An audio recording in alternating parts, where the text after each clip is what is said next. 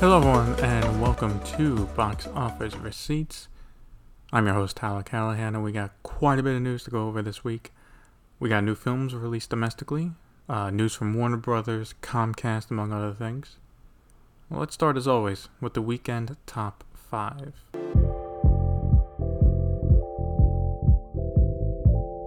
Opening in first place is Dragon Ball Super Superhero with 20.1 million. Opening in second place is Beast with 11.5 million. In third place is Bullet Train with 8 million for a total of 68.9 million. Fourth place was Top Gun Maverick, which refuses to leave the top 5. It made 5.8 million for a total now of 683.3 million. Lastly, in fifth place was DC League of Super Pets with 5.7 million for a total of 67.4 million. So Dragon Ball Superhero opening in first place was not a surprise. Anime films have been starting to get a foothold domestically at the box office, and this is one of the biggest franchises. Now, while it did open to great numbers, and also opened bigger than the last Dragon Ball film, it was just a million under from Demon Slayer's opening from last year, which made 21.2 in its debut. For movies that do not have big marketing campaigns, anime films have shown two things when it comes to the box office. They can dominate the opening weekend by guaranteeing fans will rush out to see it. Second, due to not having a big marketing campaign, there is typically a sharp drop in the second weekend as fans will rush out to see it, and that's most of its run right there. We will have to wait and see if Dragon Ball follows the same blueprint. As for Beast, personally, it did better than I thought it would. I was thinking mid-single digit opening due to what seemed to be a subdued marketing campaign. Personally, I only heard about the film 2 months ago, but did not realize it was actually a Universal film until last week. The good news for this film is the budget is reported to be around $30 to $35 million. So if it can do okay domestically and okay internationally, it should make most of its money back from the box office. And then down the road, make a small profit from digital and physical media. But if Universal was thinking of giving this a smaller budget to make greater profit off of it, well, that's not happening. We have a newcomer opening in first place in China with New Gods Yang Jin. The animated film opened to 19.8 million. With this, Moon Man moved down to second place with a close 17.8 million for a total of 397 million. Third place was Minions: The Rise of Gru with 11.6 million. Warriors of Future made 10.5 million for fourth place. It now has 72.8 million in total. And in fifth place was The Fallen Bridge with 3.3 million for a total of 30.6 million. Let's start with the Chinese films first. Clearly this was a quieter weekend for the box office, but new films still being released is a good thing. For Yang Zhan, it was an okay opening. The last film, New Gods Neza Reborn, made around 67 million last year, so this could get close to it, but this will not be a sequel that blows up from the first. Warriors of Future held on really well, only dropping 11% from last weekend, and it might be able to leg out to $100 million. In not good news for Chinese films, The Fallen Bridge has indeed fallen, dropping 82% compared to last weekend. Yikes. As for Hollywood films, Minions, I feel, did okay. Compared to most films of the franchise, it opened okay, but the last one, Despicable Me 3, made over 150 million. This will not come anywhere close. But this was to be expected, as it kind of had a lot against it. The release date was announced only 2 weeks in advance, so not much time to promote it. It was going up against a Chinese animated film, and for fans of Minions, they could have looked for a good stream of it online since it's been out on VOD since early August. If Universal is lucky, maybe it'll get around to 30 million.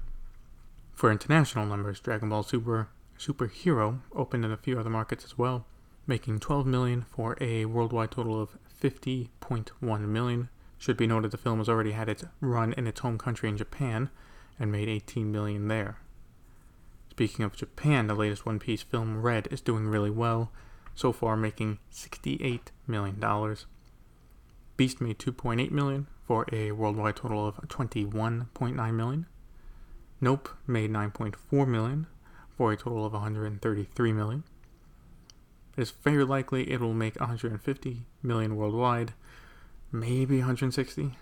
Jurassic World Dominion inches closer to $1 billion with an additional $3 million, bringing its total to $984.7 million. DC League of Super Pets is still not doing great.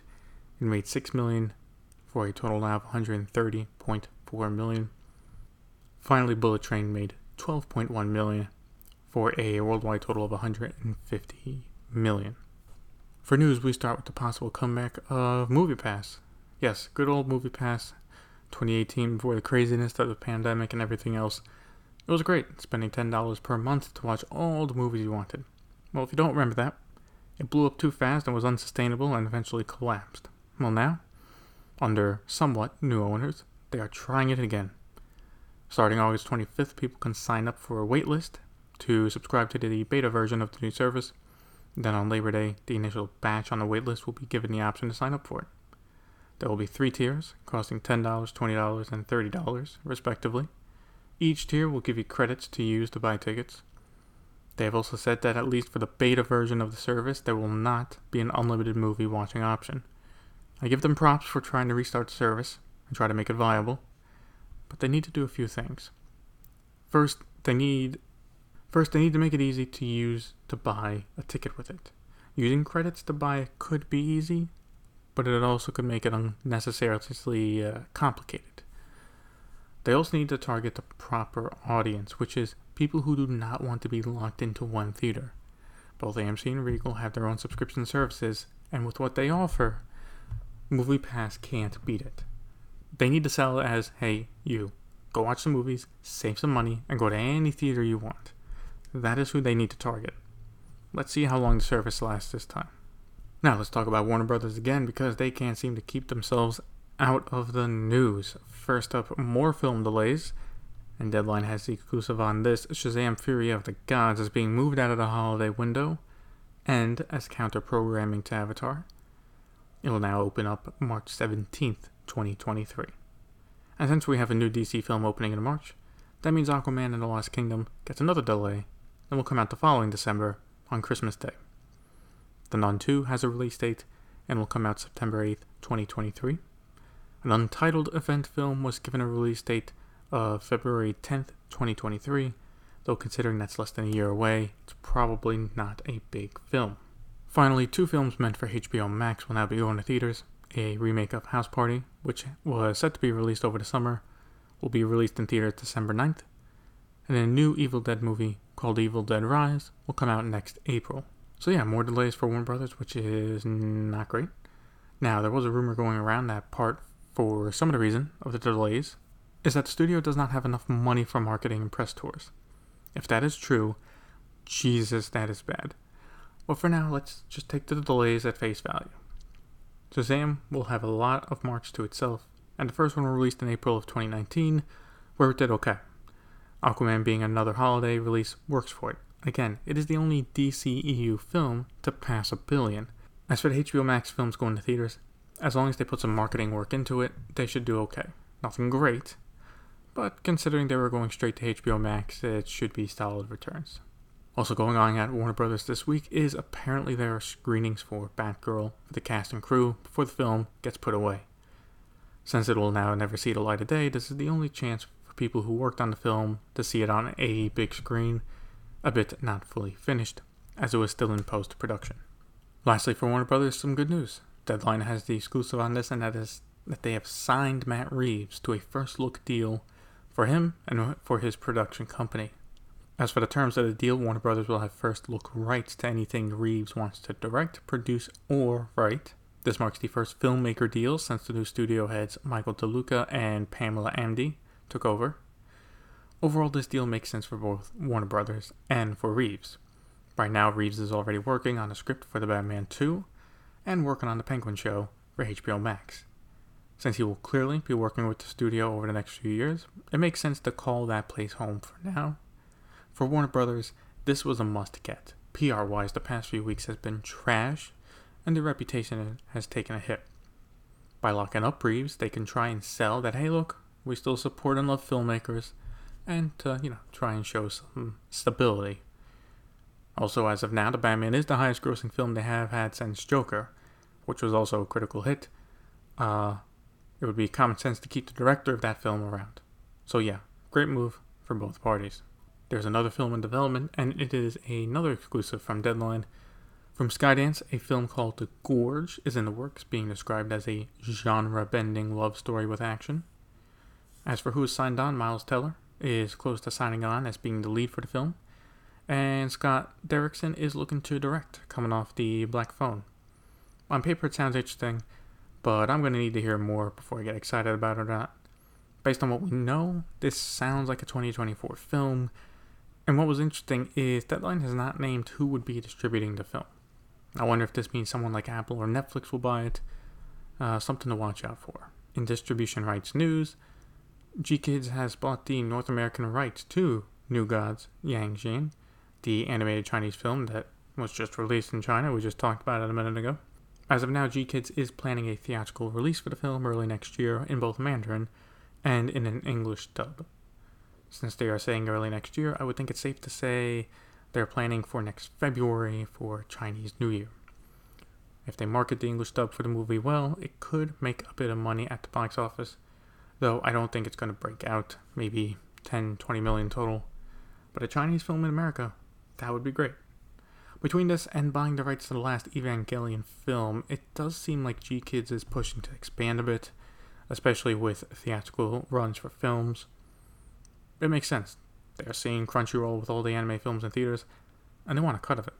Roadside Attractions has announced a deal with Hulu for their Pay 1 window after their films run in theaters.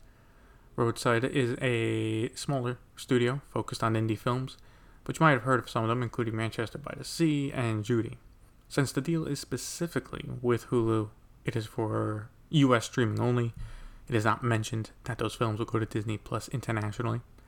Also, as of now, Lionsgate will still release their films in theaters and on home media domestically. For the story, I was not sure where to put it, but we do have an update on Halloween Ends, which will now have a day and date release on Peacock. Universal had Jamie Lee Curtis release a video announcing the news. The film is still set to come out October 14th. I think they're doing this for two reasons. First, they know the film's not going to go over well. I've read some leaks for the film, and if they are accurate, I'll tell you right now, the fans are going to be pissed. So, if they know it will not do good at the box office, they can do a simultaneous release. It works to their favor. The second reason is tied to this, and that is to try and boost their Peacock paying subscribers. Now they can advertise another big movie coming day and date, and if it does bomb at the box office, they can just say, well, people wanted to watch it at home. At this point, after the last one, I'm not looking forward to this. And what started off great as a potential amazing trilogy has just been wasted.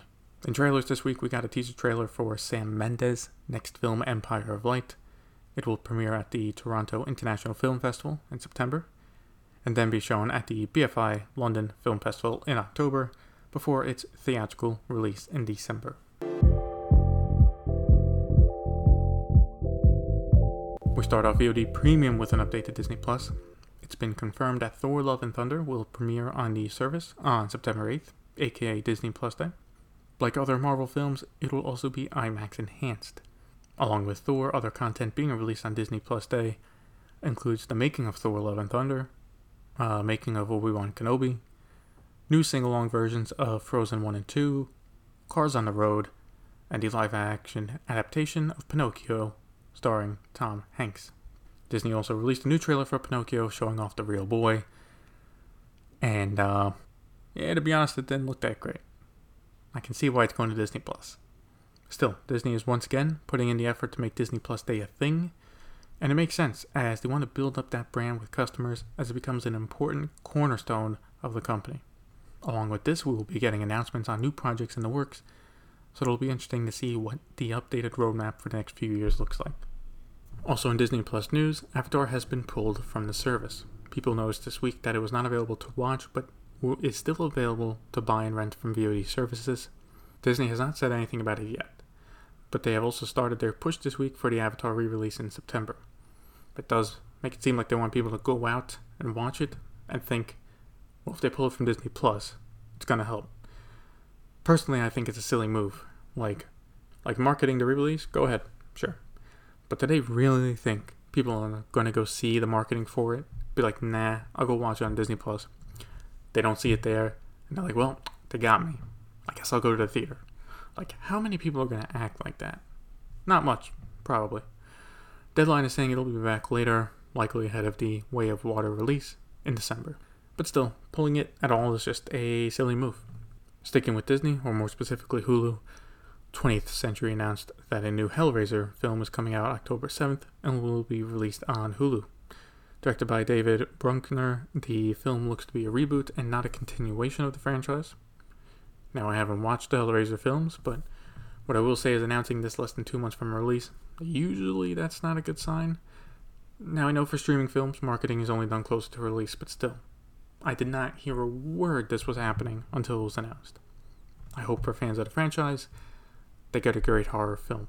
Some good news for Paramount Plus. The company said that the newest Paramount Plus film, Secret Headquarters, became the most watched original film in its first week of release.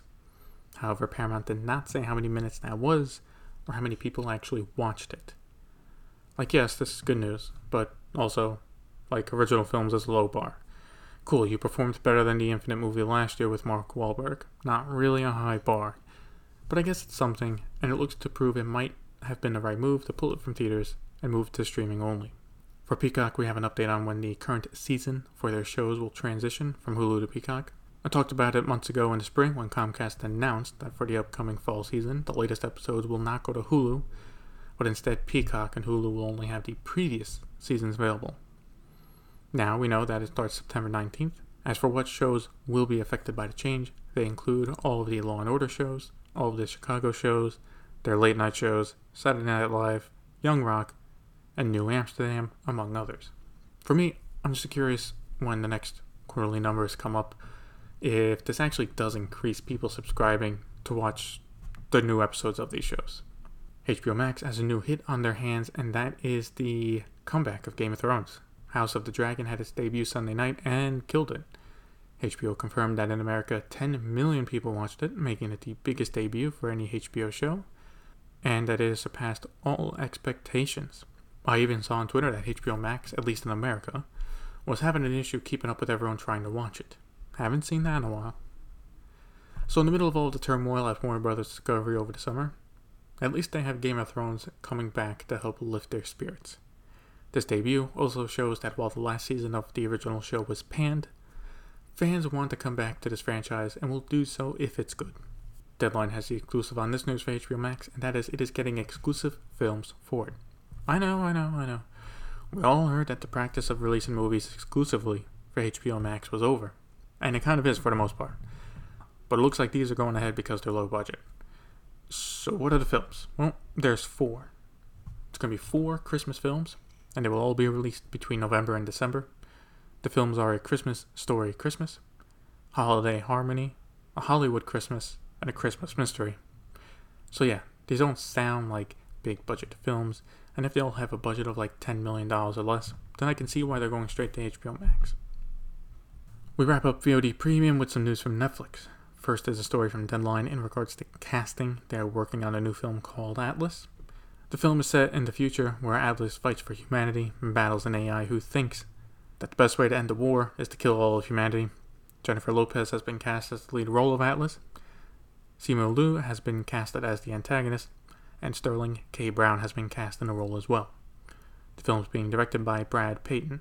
I have mixed feelings on this. The cast, so far, sounds great, but the plot of the film sounds very generic, and with it being a Netflix film, it probably will be.